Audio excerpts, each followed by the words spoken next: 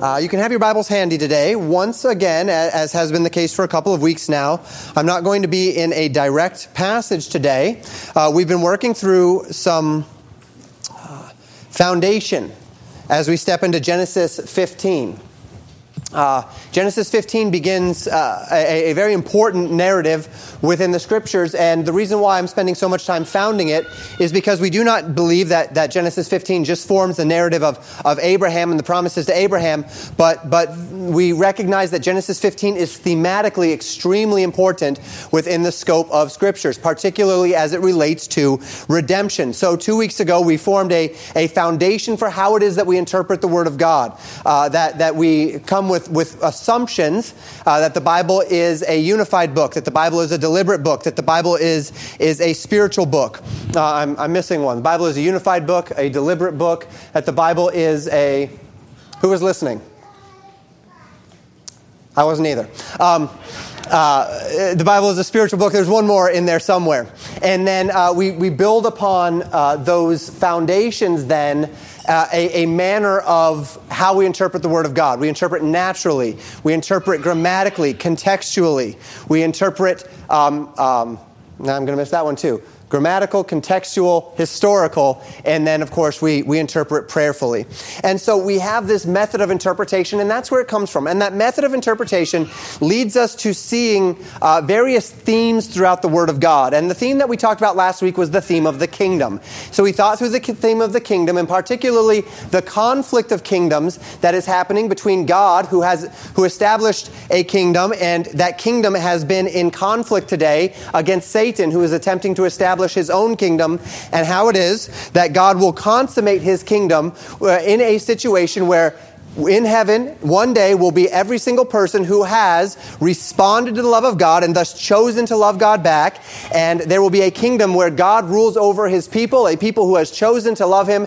And everyone who has rejected God from the beginning to the end will end up in this place of separation, eternal separation from him in the lake of fire. So last week we established this idea of the kingdom. For the next 2 weeks, and then we'll be into Genesis 15, for the next 2 weeks we are going to talk about the covenants. And I thought about jamming it into 1 week, but last week I went for like an hour and 15 minutes, and I thought, let's not do that again today. So I went ahead and broke it up into 2, and I'm hoping that'll still be able to flow nicely, and that we won't lose too much between week 1 and week 2 with these covenants. So we've talked through these things, and what we are seeing is that there is a program, right? There is a design. That the Bible is not just a scattered remnant of books, that it is, as we've said, a unified book. It is a coherent message from beginning to end. And we see in that message promises of a kingdom. We also see in that message various covenants. And there are covenants that are made, and they are not just individual covenants that have nothing to do with one another, but we actually find throughout all of the covenants that there are certain covenants that are connected, that have a purpose that flows together into this program that God has put together. And so this week we're going to consider this other major factor in God's dealings with humanity, one that, of course, becomes important in Genesis 15 because this formulates the first of the 5 covenants that we're going to talk about today. And it revolves around these covenants that the Bible records specifically about redemption. Now, when we speak of God's kingdom program, as we considered it last week, the merging of that system with what we see within the God's covenants to man bring us to 5 primary covenants that I'd like to talk about. The Abrahamic covenant, the Mosaic covenant, what's called the Palestinian covenant, the Davidic covenant, and the New Covenant. Within these 5 covenants, we find what we believe to be the whole of God's plan for redemption. Now, there are other covenants in the Bible. We've talked already about the Noahic covenant, the covenant that God made with mankind in the days of Noah, whereby he says that he would never again destroy the earth with a flood. And he puts a rainbow in the sky that he might remember his covenant with mankind through the ages and the generations. So there are other covenants as well. However, these are the 5 that we introduce to you today as it relates to the theme of redemption.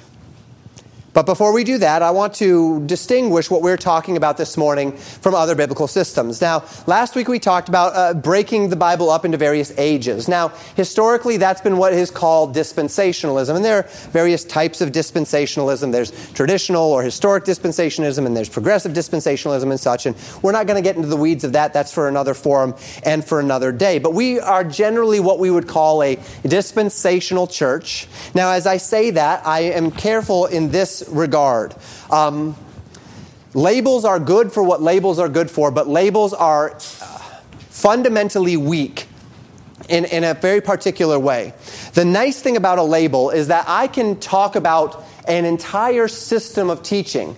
I can teach you a great deal of information, and then if I give that whole body of information a label, then when I use that label next time, I can generally expect that those who are under the teaching can draw from all of that teaching without me having to rehash it all, because I've labeled it.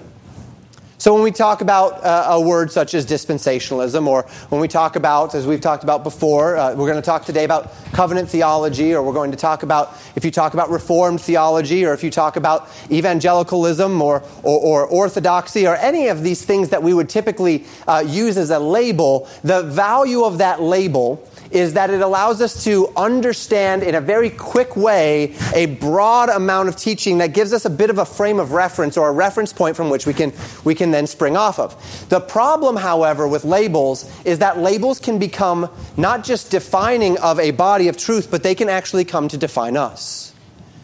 And this is not healthy. Where we hear a body of teaching and we say, well, I generally see this in the Bible and this in the Bible and this in the Bible. And someone will say, oh, okay, that's this ism. That's such and such ism. Oh, okay. Well, then I guess I'm a such and suchist. And now that I'm a such and suchist, because I believe in such and such ism, because I believe these certain things in the Bible that are such and such ism, well, now everything else that the such and such ism teaches, I must now believe too, because I'm a such and suchist. And so now I have actually put myself in a place where I'm no longer necessarily following the Bible where the Bible's going. Instead, I'm following a system that has been put in place to organize the Bible. And this puts the cart before the horse. And so when we talk about these words of dispensationalism or covenant theology, when we talk about the various things that we believe about the kingdom and how I've defined the kingdom, what we're doing here, remember, this is foundation. And the reason why I call it foundation is because what this is doing is this is helping us understand how we come to the conclusions we come to. Because not everyone comes to these conclusions. That doesn't mean we're loyal to the isms. The labels are not very important. The isms are not very important. Even if I call myself a biblicist, that even comes with its own baggage as it relates to certain movements and such. And so what we have attempted to do is, as we build upon, these are the assumptions we make. That leads us to this manner of interpreting the Bible. That leads us to this strategy for interpreting the Bible. That leads us to thinking about the various aspects of what the Bible says along these terms. And that leads us then to seeing these themes. However, as we do that, what we are attempting to do is draw out the Scriptures. Not everything within any of these systems that I'm talking about is all right, all wrong. There are different perspectives. There's reasons for those perspectives. And so I give that caveat once again. That as we talk about these terms, even as we talk about our own terms, we associate ourselves with fundamentalism. We associate ourselves with the Baptist denomination. We associate ourselves with these things. But we associate ourselves with them for what they have historically been. That doesn't necessarily mean that they are the labels. Those are not necessarily the hill. The labels are not necessarily the hills to die on, right? The things that those labels express are things that we believe, and the label sums it up nicely in a manner that packages it and that allows it to be reflected. But it's the undergirding truths. If the labels change, and by the way, they all have, right? Baptist Association, Fundamentalist Association, those labels have taken different associations than what they originally might be intended to have been. There may even come a day where we can't use those labels anymore because of the associations they have. But that's okay, because that's just a label.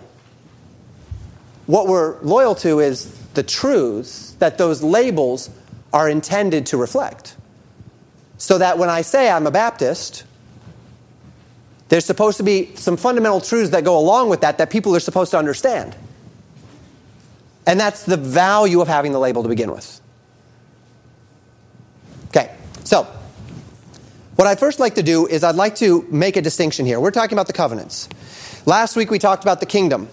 Just because we talk about the kingdom doesn't mean we're associated with every type of kingdom theology. We're not kingdom now theologians. We're not these sorts of things, right? There's a lot of different theologies out there that speak of the kingdom in a manner that we would not agree with, though we do recognize that there is a theme in the Scriptures related to the kingdom. It's the same with the covenants. We recognize that there are covenants in Scripture and that these covenants have a relationship one to another, but this is disassociated from what we would generally call or term covenant theology, of which we are not. Let me explain to you the brief difference between these ideas. Covenant theology is a system established during the Calvinist Reformation that organizes the Bible specifically through the lens of what they call the theological covenants. And the first is what's called, and they see this through three primary overarching theological covenants, and then through literal covenants underneath those.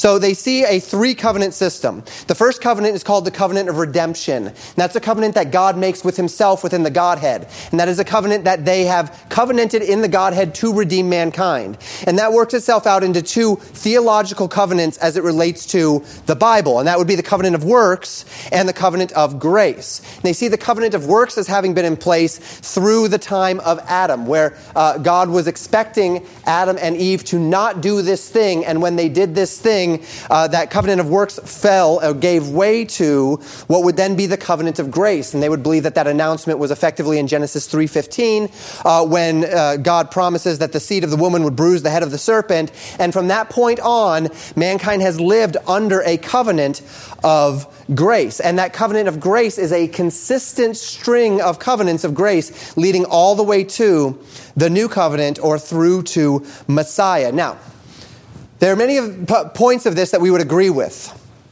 We would certainly agree, as we'll talk about today, the idea of a progression of covenants through Abraham, through Moses, through David, up to Jesus. However, we would disagree with the broader arrangement of the covenants as it relates to the way that they see these covenants of grace. Now, I would also agree that every single one of the covenants that is there, that's listed, the Noahic covenant, the Abrahamic covenant, the Davidic covenant, and the new covenant are all covenants of grace. So we would agree that those are all covenants of grace. We would disagree with the arrangement of those broader theological covenants. We would agree that grace has always been a part of God's operating procedure. All the way into the Old Testament, we see grace. However, we'd also see grace in God's interactions with Adam in his day. Likewise, we would also see a works-based covenant, as we mentioned, in the law of Moses, unlike the others that we see here. And understand that that works-based covenant in the law of Moses puts Israel into a very unique place within God's plan through history. And that's where covenant theologian really diverges from our own way of looking at the Bible. Covenant theology sees Israel as a part of the same strand, the same heritage that now is rooted in the church. So that Israel was under a covenant of grace that then gave way to the church. And this leads to what is often called replacement theology. And this is probably the biggest difference. We both recognize covenants. We both see grace in Old Testament and New Testament. But since covenant theology does not see God's dealings as different over time in the way a dispensational theology would, that within the scope of every single age, God is adding more information and he is dealing with man differently based upon the information that God has given to them and the accountability that he has given unto them. And because that they don't organize history into that way, the covenant theologian is not going to say God was doing something with Israel and doing something different with the church, and that there's still a plan for Israel that the church existing does not actually threaten. And because of this, they generally recognize the church to be the natural successor to Israel in God's plan, which means when we talk about Israel today, in a theological sense or in a spiritual sense, we're not talking about a nation of people. Rather, we're simply talking about the church. They believe that the church is Israel, that the church has received or does receive all of Israel's promises unto themselves. The dispensationalist does not see it this way. The dispensationalist largely believes that God has worked through different people groups and that the promises which he made to the nation of Israel remain in effect to Israel, to be fulfilled by that nation according to God's will and in God's time. To this end, we do not believe that God has replaced the church, or replaced Israel with the church. We believe that the church has certainly assumed Israel's purpose for this time. I think Romans 11 makes that fairly clear. We'll not get into that today, but we do believe that the church has assumed Israel's purpose, but not assumed Israel's promises. And we have that purpose for this age until God is ready then to draw Israel back to himself and then fulfill his promises to them in the literal fashion that our method of interpretation has come to expect of us. And so we talk about the covenants today, but I wanted to be careful that we understand that in talking about the covenants, that certainly doesn't mean we're associating ourselves with what we consider covenant theology or any broader covenantal system. It's simply the way that we, in the system of interpretation that we have, regard the nature of the covenants. And that's all I'm going to say about this theological framework. Now, before we get into these 5 covenants, let me lay one more foundational piece, and that is the idea of a covenant itself. There are 2 different types of covenants that we see found throughout the Word of God. There are conditional covenants, and there are unconditional covenants, and they are exactly what you would expect them to be. A conditional covenant is a covenant between 2 parties where the outcome of the covenant is dependent upon the actions and the circumstances of both parties. 2 people enter into an agreement, and each side promises to fulfill their end of the bargain. This is what we would typically call today a contract, right? If one of the sides does not live up to their end of the agreement, this is called a breach of contract. And the other side, the contract can be annulled. The other side, the offended party, is no longer obligated to fulfill his end of the contract because there has been a breach of contract. Each person has a responsibility. Each person must uphold their end of the responsibility. And if one side does not uphold their end, then the other side is no longer obligated to their responsibilities. Now, in our society of relative dishonor, contracts may or may not mean something in our society, but the idea of a contract is the same as a conditional covenant. Benefits are promised, but they are made conditional upon certain actions and upon certain circumstances. And this is in contrast to what is called an unconditional covenant. We find these in the Scriptures as well. An unconditional covenant is a covenant between 2 parties where the outcome of the covenant is not dependent upon the actions of the parties, but is guaranteed, regardless of actions and regardless of circumstances. Now, a great example of this, again, maybe not in our society, but a great example of this is marriage.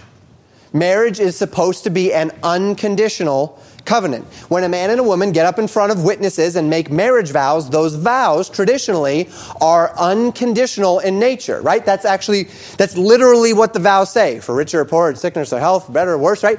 The idea of better or worse, rich or poor, sickness and health is an unconditional idea. There are no conditions upon my expressions of fealty and of commitment and of connection to you. Now, of course, through the tragedy of no-fault divorce, this is really not the case any longer. But again, that's the idea, the biblical idea of marriage. Traditionally, the man vows love and faithfulness to a woman regardless of circumstances and actions. Likewise, the woman vows love and faithfulness to the man regardless of circumstances and actions. There are no conditions made to those benefits. I have never been in a marriage, whether I've been officiating it or otherwise, where I've heard the man say, as long as you have dinner ready when I get home every night, I will love you and stay with you. That is nothing. I've never heard that in the marriage vows. Now, maybe that happens nowadays. I don't know. But that's not what marriage is supposed to be, right? It's for better or worse, rich or poor, sickness or health.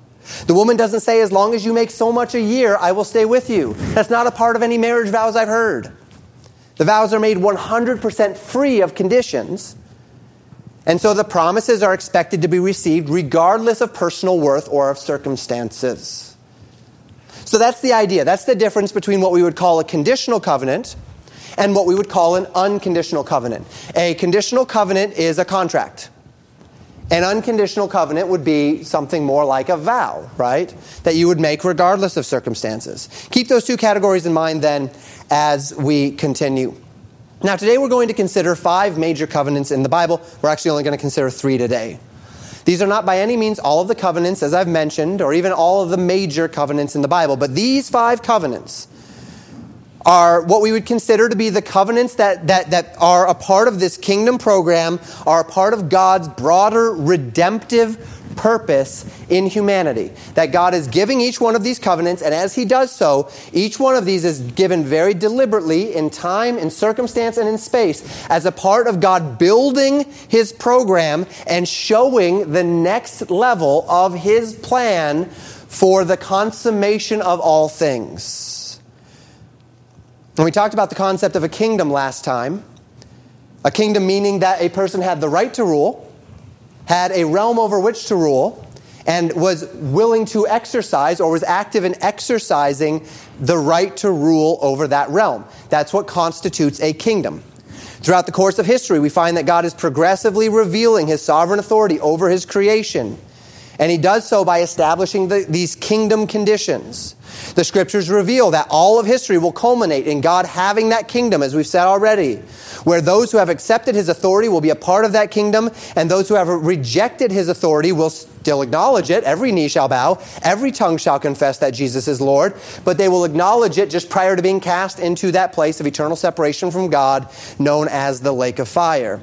So that in the end, all history, every knee bows, every tongue confesses Him to be Lord, and those who have received Him willingly will live with Him forever.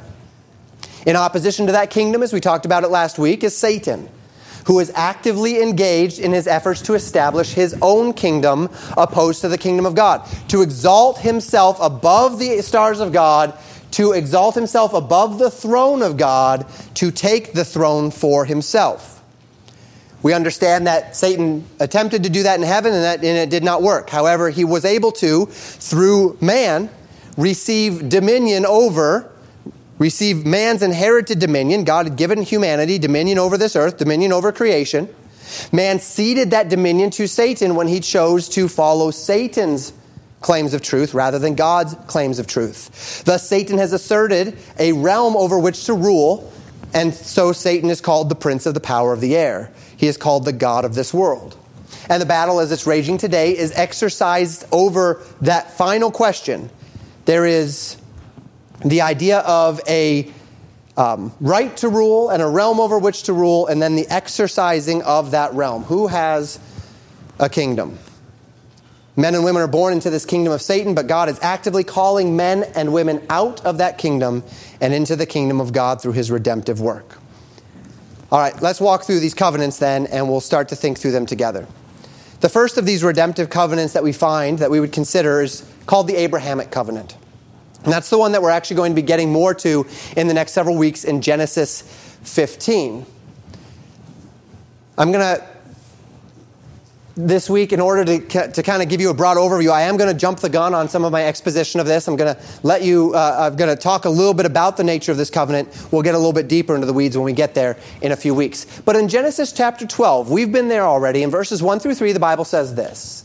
Now the Lord had said unto Abram, Get thee out of thy country, and from thy kindred, and from thy father's house, unto a land that I will show thee. And I will make of thee a great nation, and I will bless thee, and make thy name great, and thou shalt be a blessing. And I will bless them that bless thee, and curse him that curseth thee, and in thee shall all the families of the earth be blessed. Now, again, we've already exposited Genesis chapter 12 in our series. This represents the major narrative transition from the broader aspects of humanity in Genesis 1 through 11 to God working through a singular man and a singular family beginning in Genesis 12. We know nothing of this man, Abraham, to this point, and simply read of the Lord initiating a promise unto him. And that promise, as we talked about it several weeks ago, contains 3 particular elements. One personal, one national, and then one universal. We see the national promise. God says, I will make of thee a great nation. We see a personal promise. I will bless thee. And then we see a universal promise. In thee shall all the nations of the earth be blessed. Now at this point, God has not covenanted with Abraham. He's only made promises. So Abraham did what God said to do, and he left his father's house and his kindred, and eventually went down to the land of Canaan. He would soon leave, however, due to famine, and end up in Egypt, where he lied to Pharaoh, got himself into a tough spot. Pharaoh took Sarai. God had to intervene in order to protect the nature of his plan through Abraham and Sarah. And Sarah is restored to Abraham. Abraham comes back to the land, and of course we've read all of that already. Now in Genesis chapter 15, verses 1 through 6, we then read this. After these things, the word of the Lord came unto Abram in a vision, saying, Fear not, Abram. I am thy shield and thy exceeding great reward. And Abram said, Lord God, what wilt thou give me, seeing I go childless? And the steward of my house is this Eliezer of Damascus. And Abram said, Behold, to me thou hast given no seed, and lo, one born in my house is mine heir. And behold, the word of the Lord came unto him, saying, This shall not be thine heir, but he that shall come forth out of thine own bowels shall be thine heir. And he brought him forth abroad, and said, Look now toward heaven, and tell the stars, if thou be able to number them. And he said unto him, So shall thy seed be. And he believed in the Lord, and he counted it to him for righteousness. Now again, we'll talk about this passage more in detail in the coming weeks. But Abraham is back in the land, and he's discouraged because God has promised to bless him. God has promised to give him this seed. And yet he's getting older, and he has no seed.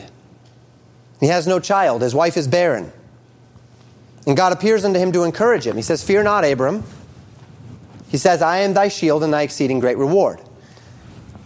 I'm looking forward to preaching that message that's coming up in 2 weeks. Abram questions God's plan, however.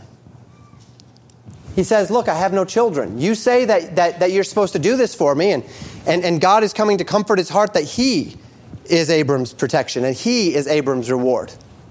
But Abram says, How am I supposed to live out the promises that you've given to me when I have no children?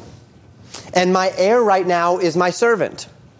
He is the one that's going to receive everything if I die today. And the Bible says that God reiterates the promise. He promises that he will have a child, and that this child will come from himself, out of his own bowels. It won't be a servant. It'll be someone from him, his own blood. And that he would make of him a great nation and bless the whole world through him. And the text tells us Abraham believed in God, and it was counted unto him for righteousness. Here we find established one of the most important elements of the kingdom covenants. And one of the most important elements of these covenants is that they're all, as we'll see them, appropriated by faith. That though the covenants themselves, as we will see, are unconditional in nature, these covenants cannot come into effect until the recipients receive them by faith. So that even the various elements of the Mosaic covenant, many of which are unconditional, but one of which we'll see is not, cannot be truly fulfilled in the nation of Israel until they are fulfilled in faith. And this is why when Jesus came the first time, he could not fulfill everything that the Bible promises could be fulfilled to Israel. Well, why? Because Israel rejected it. Israel rejected their king. And unless they appropriate the promises by faith, they cannot be given to them, though they be unconditional in nature. So Abraham believes God, and later in the chapter we find there's a covenant ceremony which actually establishes this covenant formally. In verse 7 of Genesis 15, God commands Abraham to take a heifer and a she-goat and a ram and 2 pigeons, to divide them upon a hill, half on each side. And in doing so, what would happen would be that the blood of those animals would run into the middle, and it would create a trough of blood in between the halves of these animals there on the hill. Now, the essence of this was supposed to be that then, within the covenant system, each of the parties of this covenant would walk through that blood and would give their promises. And by walking through that blood and giving their promises, they would effectively say, we have both made a blood covenant, and if one of us fails, then this is what should happen to us, our blood can be shed. And so it was a extremely graphic and bloody ceremony as a means by which to ratify a covenant, to ratify an agreement. But the text tells us that something interesting happened. And again, I know I'm jumping ahead. We'll be here again in a few weeks. Something interesting happened, though. Abram spends all day chasing the buzzards away from these animals, protecting this area where the ceremony is to take place. And then the Bible says that Abram fell asleep, that God put Abram into a deep sleep. And that in that sleep, Abram saw a vision where God passed through the blood, and promising, after passing through the blood, to give the land of Canaan to be Abram and to his seed forever. Now this is interesting, because within the vision, and of course Abram was asleep, Abram does not pass through the blood. Only God passes through the blood. Abram does not have any condition. He made no promises. He has no conditions. The only person who put any conditions, or who put any conditions was God and his promise. It's an unconditional covenant. A covenant 100% dependent upon God and his faithfulness. God initiated this covenant when Abram placed his faith in God's promises, and then he assumed 100% responsibility for fulfilling them, regardless of the circumstances. So we see then the Abrahamic covenant becomes a literal, eternal, and unconditional covenant.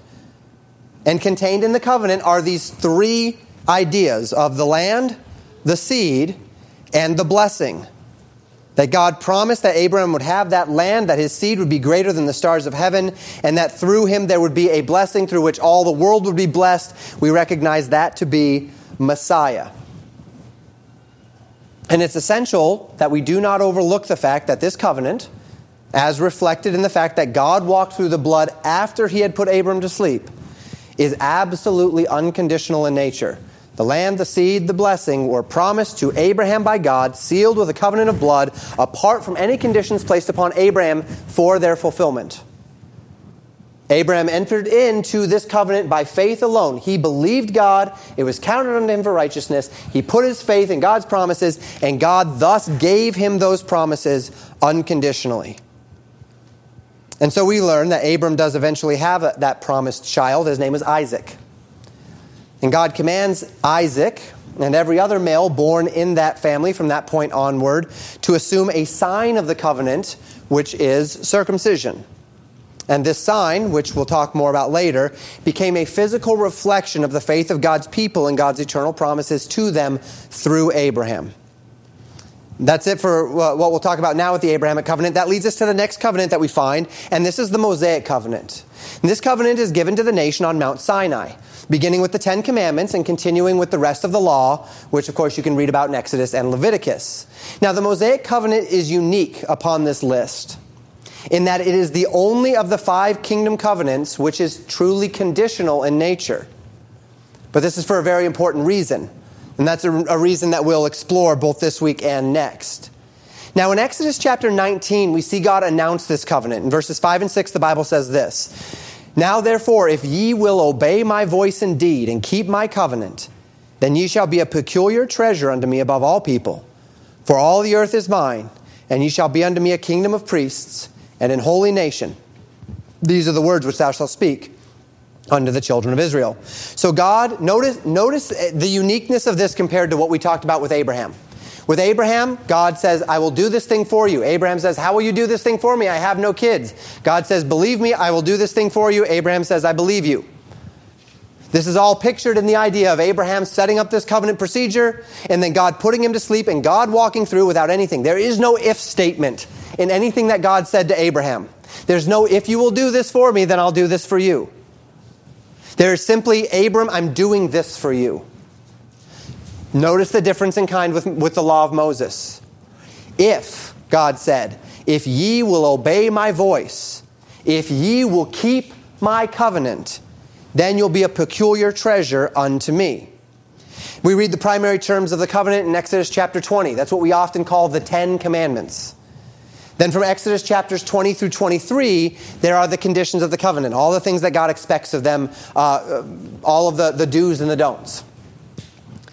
Now at the end of all of that, we read this in Exodus chapter 24, verses 6 through 8. And Moses took half of the blood and put it in basins, and half of the blood he sprinkled on the altar. And he took the book of the covenant and read it in the audience of the people. All right? So Exodus 20 to 23, there's the covenant. You have the 10 Commandments and then presumably other written elements of the covenant as well. And he takes all of that, the covenant that God has given in Exodus 20 through 23, and he reads it in the audience of the people. He verbalizes it to the whole congregation. The Bible says, and they said, all that the Lord hath said will we do, and be obedient. And Moses took the blood and sprinkled it on the people, and said, behold, the blood of the covenant, which the Lord hath made with you concerning all these words. And so we find that there is this promise that God promised, that if they obey him, he will bless them. And in using this idea of blessing, we find that there is a connection here to this extended promise that was given to Abraham, that there would be a blessing. Though an individual covenant, it forms an extension of that which God has already promised to Abraham, that all the world would be blessed. Now, the design of God with the Mosaic covenant was a come and see design.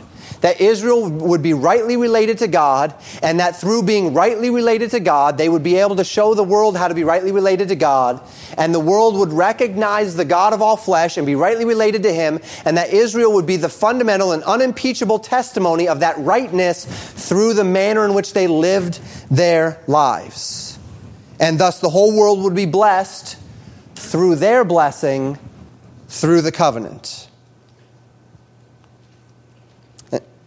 So we see the Mosaic covenant as being this extension of the blessing facet of the promises that God made to Abraham. Now, this being said, the Mosaic covenant did nothing to override or invalidate the conditional promises that God made to Abraham. And this is where, if you're reading the Bible thematically, and you were reading from cover to cover, and you got to the Mosaic covenant, you would actually be a little bit confused.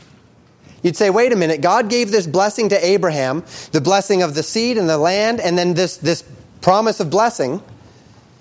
And yet here, God has all of a sudden made that promise conditional. But it was unconditional to Abraham. And if the conditional promise of the Mosaic covenant is layered on top of an unconditional promise, well, that doesn't really make sense, does it?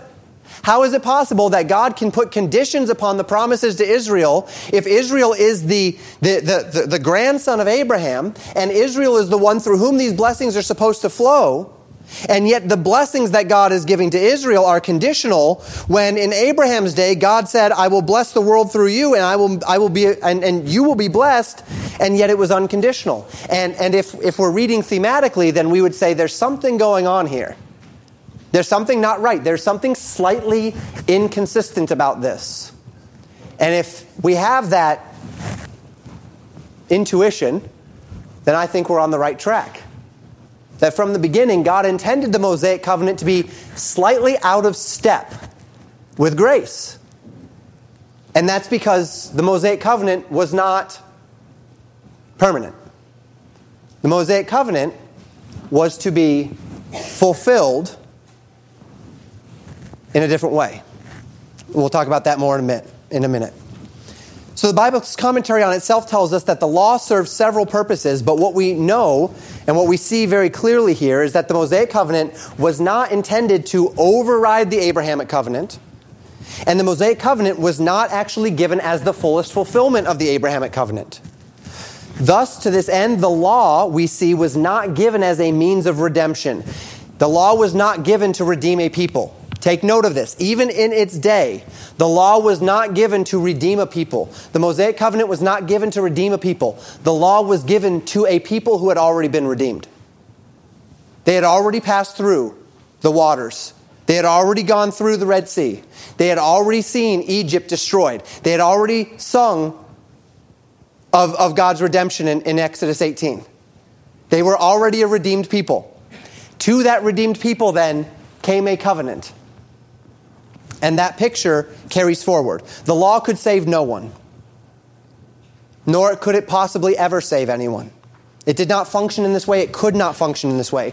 Much to the contrary, the Bible tells us that there was other purposes for the law within the scope of history, all of which serve, we find, to give the seed of Abraham a temporary access to the blessings of the covenant until such time that the fullness of the covenant could be realized in the person and work of Jesus Christ. The law could not fulfill its purpose properly because the law was inherently flawed. The law could not fulfill its purpose not because the law was inherently flawed. The law could not fulfill its purpose because man is inherently flawed. And so the law ended up serving not as a framework of faith, but rather just to show how far short man falls from faith. The law made every provision for a life of blessing, but men could not live up to it. And instead it revealed something else entirely.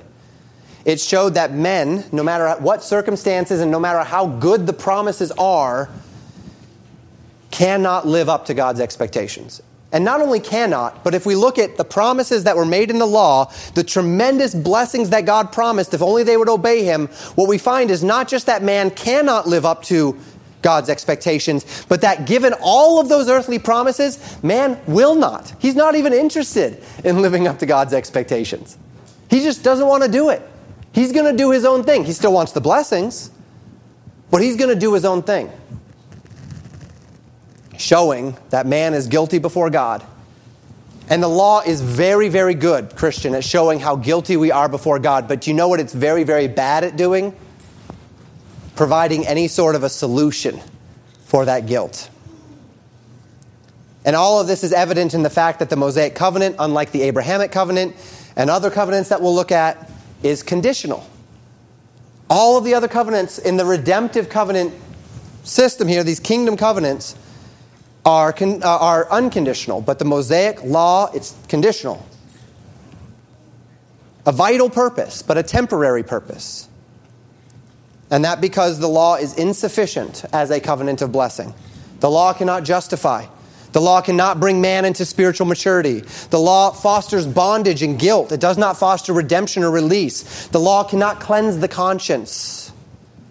So the Bible presents then 5 general purposes for the law that are given in the Scriptures. And the New Testament tells us this. The law existed to make man guilty before God.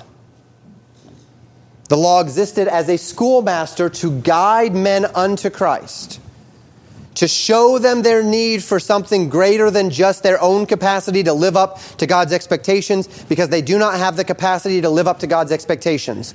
To that end, the idea of God's moral law and the expectations of God's moral law are very, very good for showing us just how far short we fall of God's righteousness. But again, they cannot do anything but guide us to the solution. They don't have the solution in themselves. They point us to the solution that is Christ. They were there to prove God's love, or prove Israel's love for God, They were there to separate Israel from other nations, to make them unique, to make them different from the nations that were around them. And then the law was there to reveal God's character, to show God to be a righteous and a holy God.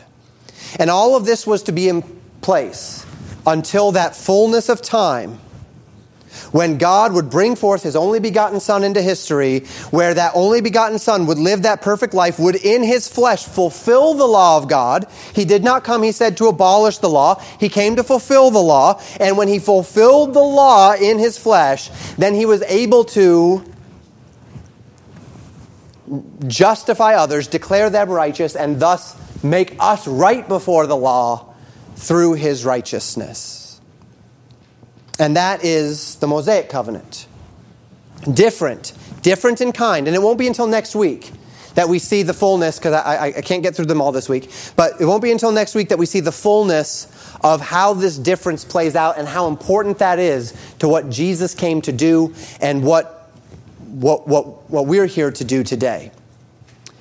So that's the Abrahamic covenant, then the Mosaic covenant. The final one that we talk about today is what's called the Palestinian covenant. Now, this language is perhaps outdated. It's been historically called the Palestinian covenant. The language is perhaps insufficient today to describe the nature of the covenant. There is a nation today called Palestine. It is a brutal, genocidal, and backward people led by a totalitarian government who hold their own people in contempt, who hold their own people in ignorance, and who blame all of their problems upon the nation of Israel for the great sin of existing. This is not what we speak of when we talk about a Palestinian covenant. The Palestinian covenant does not talk about the people who have labeled themselves Palestinians today. The region of Palestine is the region historically called Canaan. Politically, it was known throughout most of history as Israel. It was labeled Palestine in the days of the Romans.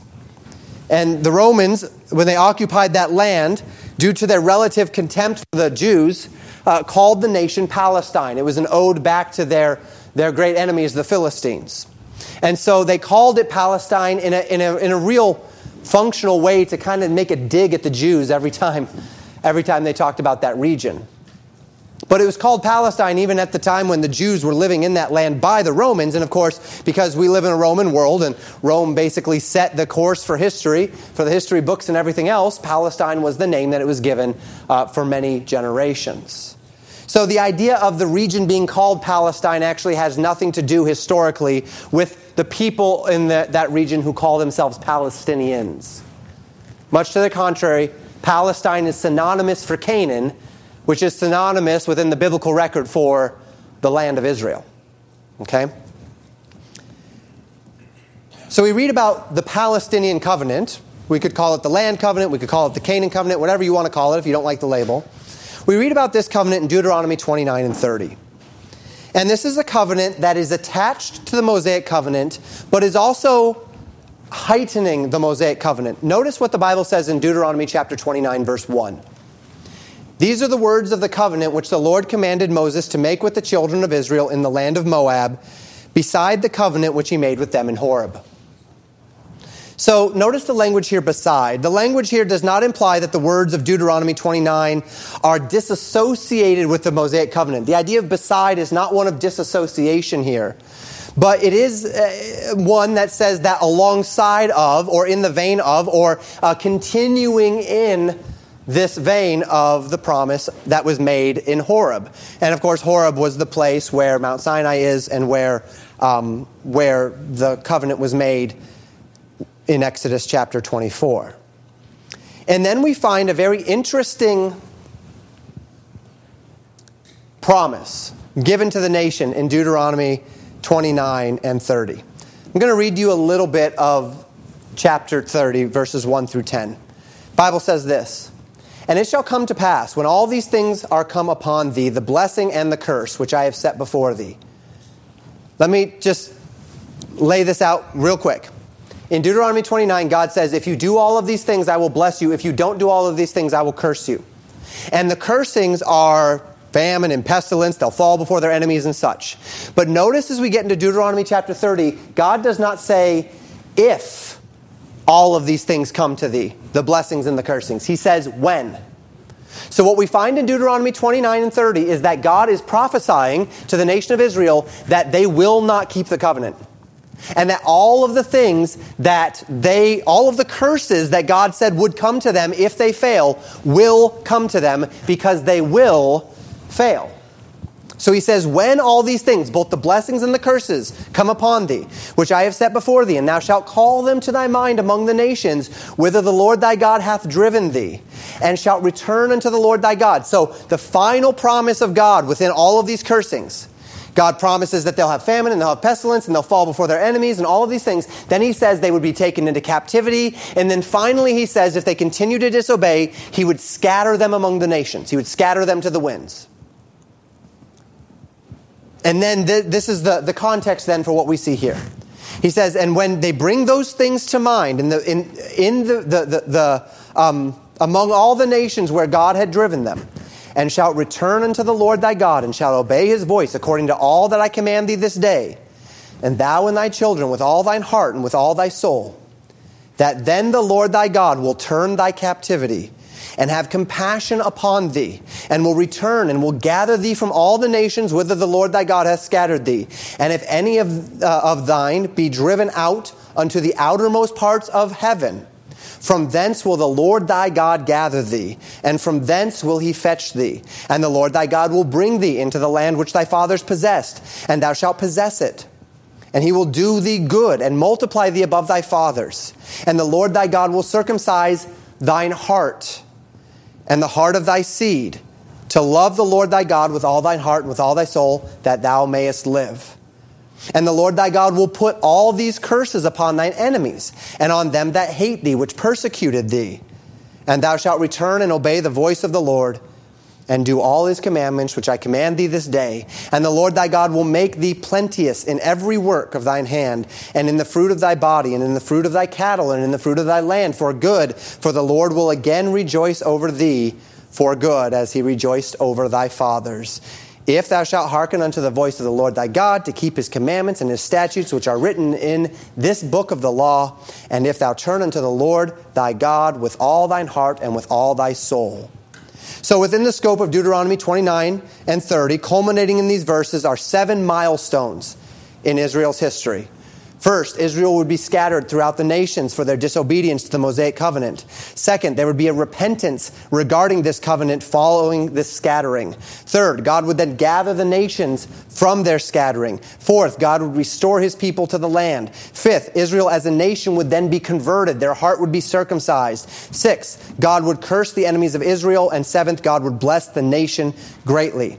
Notice that God tells them that they would continue to disobey, that they would go into captivity. Now, the first true, they did go into captivity, right? That captivity was finished in the 160s BC and, the 700s BC. And then following that captivity, they were brought back into the land. There was no true dispersal, no true scattering until the temple was destroyed by the Romans in 70 AD. And from that point, the people had been a scattered people. For the last 2,000 years of history, we've been at number 1. That the nations have been scattered throughout, Israel has been scattered throughout the nations. But the Bible says there's coming a time when there will be a repentance and a regathering on the basis of the law of Moses. That there will be a heart among the people of Israel to once again follow the law. And that is going to draw them together. And at that point, God is going to draw them back into their land. Now, following this national regathering, God promises in Deuteronomy chapter 30, verse 6, that there would come a day when he would circumcise their hearts to love the Lord their God with all their hearts. This is the essence of the law in Deuteronomy. Thou shalt love the Lord thy God with all thy heart and with all thy soul and with all thy might. See, Israel's never been able to do that. They've never done that. They've never followed the law of their God. They've never loved him with all their heart, soul, and might. And they can't do that. They've proven they can't do that. They've proven they won't do that. But there's coming a day where their hearts will be turned back to that covenant. And when it comes back, then God will regather them. And then after he regathers them, the Bible says he will circumcise their hearts. We connect that to the end of those 7 years of tribulation when Jesus returns. And they will look upon him whom they have pierced. And they will believe on him. And he will save them. And there will be a national redemption. At that point, then, God will curse their enemies. And God will bless them. Bless them to the extent where, as we see right at the end of Deuteronomy 30, it says, God says, if you will hearken to my voice in all of these things, then I will bless you. See, but their hearts have been circumcised, so they will hearken. They've never been able to keep the law of Moses to this point, and they've never been able to keep it because they can't do it in themselves. But when God saves them, when God gives them a new heart, a heart to love the Lord, then they will love the Lord. And of course, that's coming later on in history. Within the scope of this covenant, then, we find it is dependent upon the conditions of the Mosaic covenant, but fulfilled in the reality of what Jeremiah 31 calls the new covenant. We'll talk about that next week. But this is an unconditional part of that covenant. God says these things are invariably going to happen to you. And then he says at the end of it all, he will circumcise their hearts. And then he will usher them into everything that he had promised them from the beginning. To this end, then, we regard this Palestinian covenant as establishing an unconditional covenant connected to the land. And that's where we're going to stop for this week. Next week, we'll connect the seed promise, and then we'll bring it all into the new covenant that God made in Jeremiah chapter 31, and we'll put it all together and see how we believe the church relates to these covenants and where the church does not relate to these covenants. And that's really where all of this is going, so that when we talk about Genesis 15 and we talk about Abraham's role both in Israel and then in the church, we can parse this properly as it relates to the things that are for the church and the things that are not for the church. 2 more covenants yet to explore next time we are together.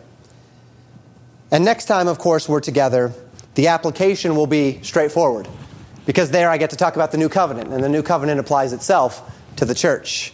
But for this week, I'd like for us to contemplate not the plan of God, but as we walk away today, let's contemplate the God of the plan. When we contemplate the God of the plan, the God who has woven this history together, even if you don't agree with me about how we organize the Bible and the themes that we see throughout the Bible, the reason why, again, I'm presenting this is so that we at least understand where we're coming from. That I'm not just drawing this stuff out of thin air. I'm not just making these claims based on nothing when we start to say, well, this is for Israel and this is not for Israel. But that we have a system that we've developed by which we've attempted in our feebleness and our frailty to see how God has organized history, and then to align our understanding, because we're going to interpret the Bible in some way, with what we believe God is doing throughout history. A God who has woven this history together and given great and precious promises, and yet has also offered so great salvation, not only to all of the physical lineage of that faithful man, Abraham, Isaac, and Jacob, but to all men and women who had come to him by faith. We contemplate the limited human interactions that we have with an unlimited and unfathomable God. We contemplate the verse that we're memorizing for this month. How precious also are thy thoughts unto me, O God, how great is the sum of them. If I should count them, they are more in number than the sand. When I awake, I am still with thee. The idea that the God of heaven has deliberate and precious thoughts directed toward my best good. And as one thinks of this idea, as one thinks of a God who would pick out a man who had faith, and who would say to that man, I will bless you, and who would set up a covenant with that man and put that man to sleep and walk through the blood on his own, who would obligate himself to a man for no reason other than his own good pleasure. Abraham did not deserve this. It was grace. Abraham had not earned it. It was grace. What kind of a God would do such a thing? Why would a God do such a thing? These are questions I can't answer. However, Paul contemplated this at one time as well. It was actually in the portion of Scripture where Paul was thinking through Israel's relationship to God.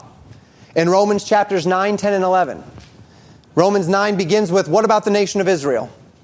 And in 9, 10, and 11, Paul talks about the uniqueness of God's plan for the nation of Israel. And at the very end of that contemplation of God's plan for Israel, through all of the things which are a little bit confusing, and there's some things for the church, and there's some things for Israel, and they're going to merge together, and it's kind of mind-bending in some senses, Paul writes this. Romans 11, verses 33 to 36. Oh, the depths of the riches, both of the wisdom and the knowledge of God. How unsearchable are his judgments, and his ways past finding out. For who hath known the mind of the Lord, or who hath been his counselor? Or who hath first given to him, and it shall not be recompensed unto him again? For of him, and through him, and to him are all things. To whom be the glory forever. Amen. At the end of the day, maybe I'm wrong about all this, right? We are attempting to systematize the Word of God. We believe we see these themes. We trace these themes. It gives us a foundation upon which to interpret the Scriptures, but maybe I'm wrong. Maybe I'm right. Maybe covenant theologians are right. Maybe they're wrong. Maybe we're all wrong. At the end of the day, we find that it all points toward redemption. It points toward a God who has stepped into history to redeem His own. A God who has stepped into history to save mankind. There's so much we cannot understand. There's so much we cannot grasp of the greatness of God. Today's been a little academic. There are always going to be points of information and disagreement and opinion. But the fact of the matter is, we serve a God who has inserted Himself into history, regardless of how we might theme that or structure that. We serve a God who has inserted Himself into history specifically so that He might in Himself, according to His love and according to His mercy, redeem a lost and rebellious humanity from the consequences of their own sin and of their own choices. So that at the end of all of this, of Him and through Him and to Him are all things. And at the end of all of this, to Him will be the glory. Regardless of the ins and outs of how we interpret these texts, we walk away with an unambiguous recognition that when all of the dust settles and when all of history has run its course, the God of the Bible will be sitting on the throne and He will be surrounded by the redeemed, and it will be known to everything that is in heaven and that is upon earth that all things are of Him and all things are through Him and all things are to Him. To Him be the glory. And not just to Him be the glory, but to Him be the glory forever. Thank you for listening to Pastor Jamin Wickler from Legacy Baptist Church in Buffalo, Minnesota. More information about Legacy Baptist Church and a library of sermons are available at www.legacybaptistchurch.net.